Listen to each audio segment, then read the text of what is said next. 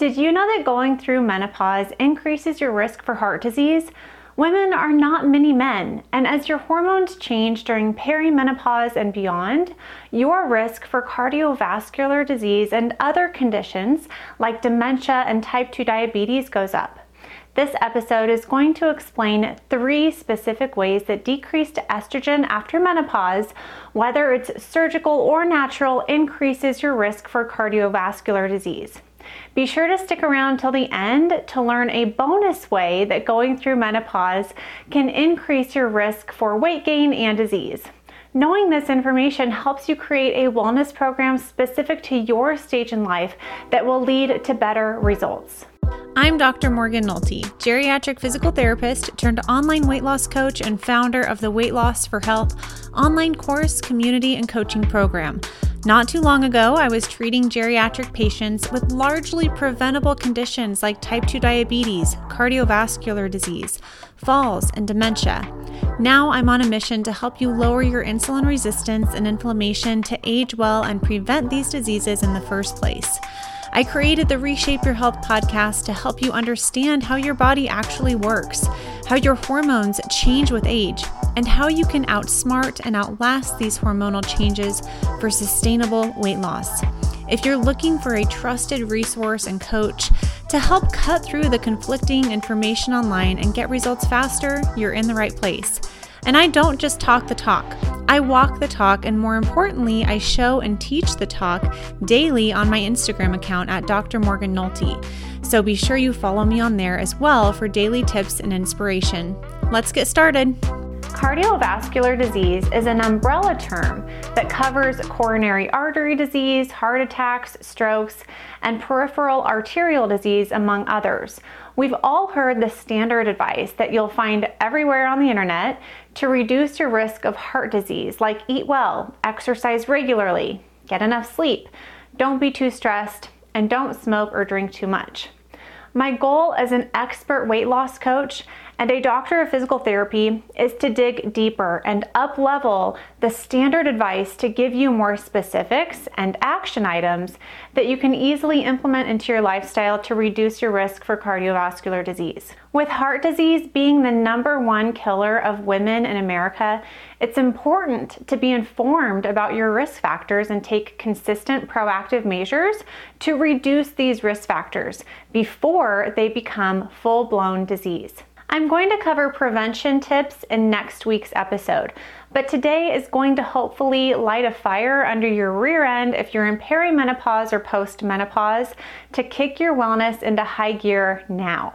First things first, we need to define perimenopause and menopause because it's such a misunderstood and under-researched area of a woman's life. Many women and their doctors often dismiss symptoms of perimenopause and menopause altogether.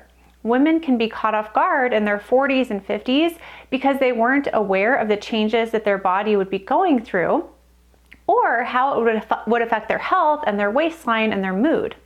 Perimenopause is defined as the years leading up to menopause when your period becomes irregular. Menopause is a point in time 12 months following your last period, and postmenopause is the rest of your life after that. Women can experience perimenopause symptoms like hot flashes, weight gain, insomnia, mood swings, and irritability from fluctuating hormone levels as early as in their early 40s, although most women start perimenopause in their mid-40s. The average age of menopause is 51, but again, some women will experience menopause far sooner and others a little later. Women have it tough. We get to have periods for the first half of our life with monthly hormone swings. Then we may get pregnant and have huge hormone shifts. And then we get to go through menopause and go on a downhill estrogen and progesterone roller coaster before we completely flat out to relatively low levels. Men, on the other hand, get to sail along in life with relatively stable testosterone levels, oblivious to the tremendous amount of mental and physical change a woman's body and brain goes through in her lifetime. We go through perimenopause for several years, and then even after menopause, those hot flashes and other symptoms can still come up. We live in a post-menopausal state for 30 plus years, and yet we still are treating women over 50 as if they are mini men or younger versions of themselves. I won't go into too much detail here, but while lower levels of estrogen after menopause is a natural phenomenon, those lower hormone levels present significant physical and emotional challenges, including an increased risk of cardiovascular disease, type 2 diabetes, dementia, and increased fat mass, especially around the midsection.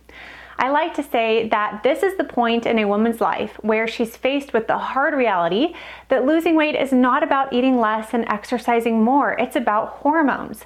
Specifically, it's about insulin, because insulin is your body's fat storage hormone and the primary determinant of your body set weight.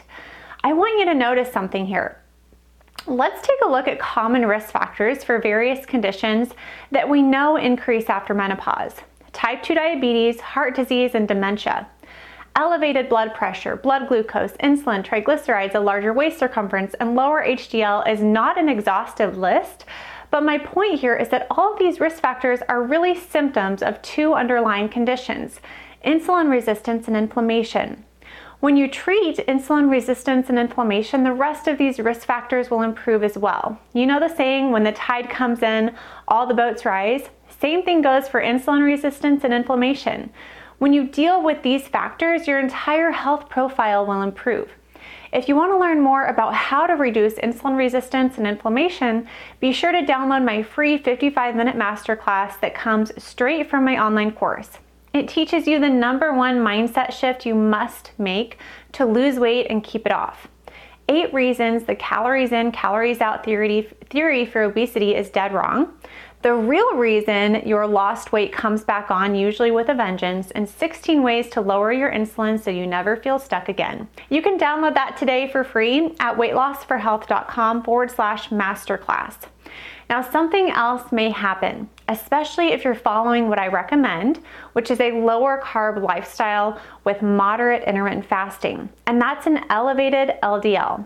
We used to consider this bad cholesterol, but this interview with Dr. Nadir Ali and the corresponding blog post dives into what may be an oversimplified topic and why, when all of the other numbers are going in the right direction, for example, your triglycerides, insulin, glucose, and inflammation are coming down and your HDL is going up, we don't really need to worry about elevated LDL. The post gives you other tests to determine your heart disease risk rather than just having high LDL and starting a statin, which is the standard of care in medicine today and not recommended for postmenopausal women.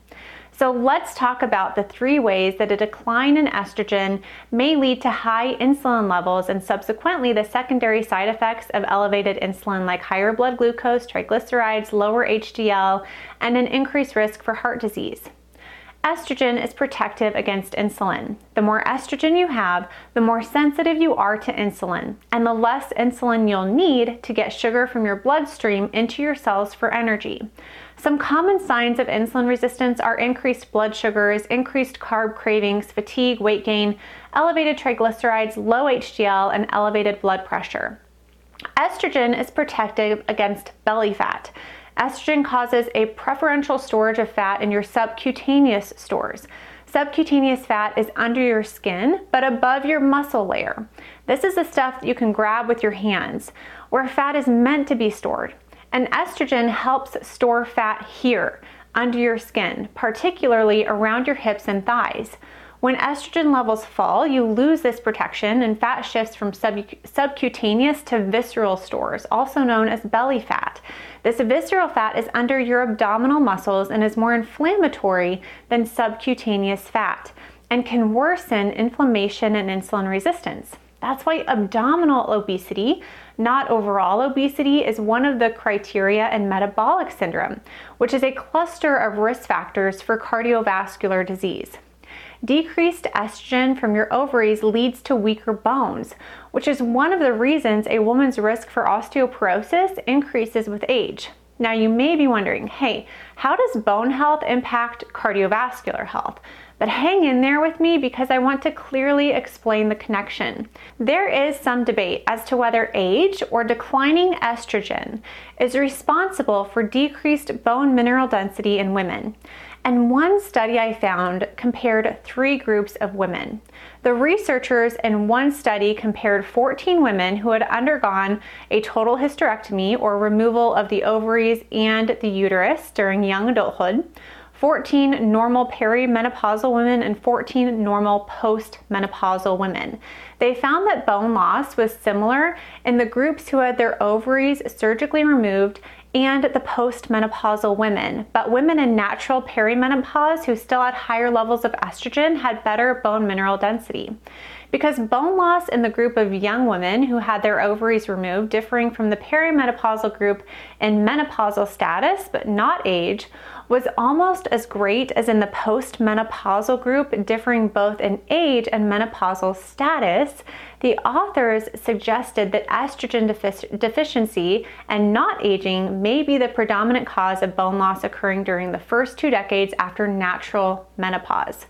When you get less estrogen from your ovaries, either because they've been surgically removed or you go through menopause naturally, your fat cells start to pick up the slack. In case you were multitasking, let me say that again because I found this really interesting when I first learned about it. Your fat cells make estrogen. More and more research is coming out about adipose or fat tissue, and it's now considered an endocrine organ like your ovaries, pancreas, and thyroid gland, among others. So when estrogen goes down due to aging or removed ovaries, your fat tissue becomes your primary source of estrogen. Your body knows that estrogen is important and it likes to hang on to fat tissue more than before menopause now, because that's where your estrogen is coming from. And that's just one of the reasons that weight loss becomes harder for women as we age and highlights the importance of adopting a healthy lifestyle as soon as possible. There's a direct link between your bone health and adipose tissue. Our body does need a certain amount of fat, but too much, which is very common, especially after menopause, increases our cardiovascular risk. That's why I'm a huge proponent of adequate protein intake and strength training for women in perimenopause and beyond. You need both adequate protein and resistance training to build muscle. And if you have strong muscles and bones from diet and exercise, your body will rely less on fat tissue for bone strength. And increased muscle mass improves insulin sensitivity and metabolism to make weight loss easier to maintain. Lastly, there's evidence that estrogen can stimulate nitrous oxide production in the vascular walls. Nitrous oxide is a vasodilator, meaning it expands the blood vessels, allowing more blood to flow through. This can not only reduce blood pressure, but increase the diameter of potentially constricted blood vessels due to atherosclerosis or a buildup of plaque within the blood vessel that reduces the diameter of the vessel itself. The nitrous oxide would help increase the diameter of that blood vessel and potentially reduce a complete blockage, like in the event of a heart attack or stroke. Before we get to our bonus item, let's do a quick recap here for the ways that a decline in estrogen can increase your risk for cardiovascular disease. Number 1, reduced estrogen leads to increased fat mass and a redistribution of that fat mass to the visceral area. Number 2, reduced estrogen leads to lower bone mineral density. The body relies even more on adipose tissue for estrogen and sheer weight to maintain bone health. Too much adipose tissue, especially around the midsection, will increase inflammation, insulin resistance, and total body weight. It's kind of like a nasty cycle that fat leads to more fat. Number 3, reduced estrogen leads to lower nitrous oxide levels and more vasoconstriction, leading to an increased risk for elevated blood pressure and blockages. And those are just 3 ways. New research is coming out all the time, and there may be even more ways we don't know about yet. One new thing that I saw was that estrogen can interact with different types of fat cells to influence energy storage and expenditure. Unless you're taking hormone replacement therapy, which isn't a long-term solution, you're going to be faced with the harsh reality that you have to prioritize your health, especially in perimenopause and postmenopause, if you want to reduce your risk for cardiovascular disease, dementia, type 2 diabetes, fractures, and a host of other health conditions. All right, are you ready for the bonus way that menopause increases a woman's risk for cardiovascular disease? It's any and every form of stress. For women experiencing night sweats or insomnia, or just general anxiety and depression that increase after menopause, getting restful sleep becomes harder and for some downright impossible. That chronic sleep deprivation is a form of stress on your body. Stress increases cortisol, which increases blood sugar, which increases insulin, which increases insulin resistance and elevates your body set weight. Now, I know there's a lot of information on this graphic, so feel free to pause the video if you need to check out more detail about how different lifestyle factors affect insulin. And if you're listening to the podcast version, be sure to check this video out on YouTube. Further, you're not getting as much human growth hormone that's released when we sleep. Human growth hormone is important to build muscle and burn fat, so getting less of it will slow down your metabolism. So this is a double whammy for your weight and heart health. If you're in perimenopause and beyond and you're really struggling with weight loss, I'd encourage you to take a closer look at your sleep and stress habits. I like to say no amount of diet and exercise will help you lose weight if the underlying problem is chronic stress and/or sleep deprivation. Here's a fun physiological fact about how cortisol works to further decrease estrogen levels that I learned in a fascinating book called The XX Brain by Dr. Lisa Mosconi. If you haven't picked it up yet, I highly recommend you do. I learned a lot from it, and I'm paraphrasing this next little bit from her book. All sex hormones start with cholesterol. The body uses cholesterol to make a hormone called pregnenolone, which is also known as the mother of all sex hormones. Pregnenolone is converted to progesterone, and progesterone can then be used to either make estrogen or testosterone. This process is hijacked by cortisol when you're stressed. Your adrenal glands use pregnenolone too, but in order to make cortisol. When you're under acute but temporary stress, your body will reroute some of the pregnenolone to make more cortisol. Once the stressor is gone, cortisol production slows and your body resumes its normal estrogen and progesterone production. But when you're under chronic stress, your cortisol levels go up and remain high for extended periods of time. Your body has no choice but to keep making cortisol by stealing pregnenolone away from your sex hormones. Dr. Mosconi outlines 4 consequences of this cortisol hijacking process. Your pregnenolone goes down, making you feel irritable. Your progesterone goes down, keeping you up at night. Your estrogen goes down, giving you hot flashes, and your thyroid slows down your metabolism, causing more fatigue and more weight gain. A couple more insights about sleep that contribute to weight gain. First, consider sleep like recharging your willpower and self-control. These aren't things that we should rely on to lose weight, but we do need to use them every day. And when we're drained, we just don't have the energy to always choose healthy things. Second, poor sleep increases ghrelin, your hunger hormone, and you'll typically experience more carb and sugar cravings. Third, poor sleep reduces leptin, or your satiety hormone, so you're hungry, but you're less likely to feel full. Men have it so easy, don't they? Now, I know that if this is the first time you're hearing this information, it may feel overwhelming and like you're gonna really have to work at weight loss if you're in perimenopause and beyond. And here's the truth. You do. It gets harder as you age. It gets even harder after menopause. Weight loss takes work, and sustainable weight loss after menopause takes a specific strategy. Eating less and exercising more will not work. We have to outlast and outsmart our hormones to lose weight and keep it off. And I've created a step-by-step system to help you do just that in my online program, Weight Loss for Health. So if you haven't already joined, you can check that out on my website at weightlossforhealth.com/join, or get a free taster of the program with that masterclass that I mentioned earlier at weightlossforhealth.com/masterclass. Be sure to tune in next week, where I'm going to discuss specific things that you can do as a woman to reduce your risk of cardiovascular disease. And as always, if you found any value in this episode today, be sure that you leave a rating and review on your listening platform of choice. That means the world to me. I'll talk to you same time, same place next week. Bye for now.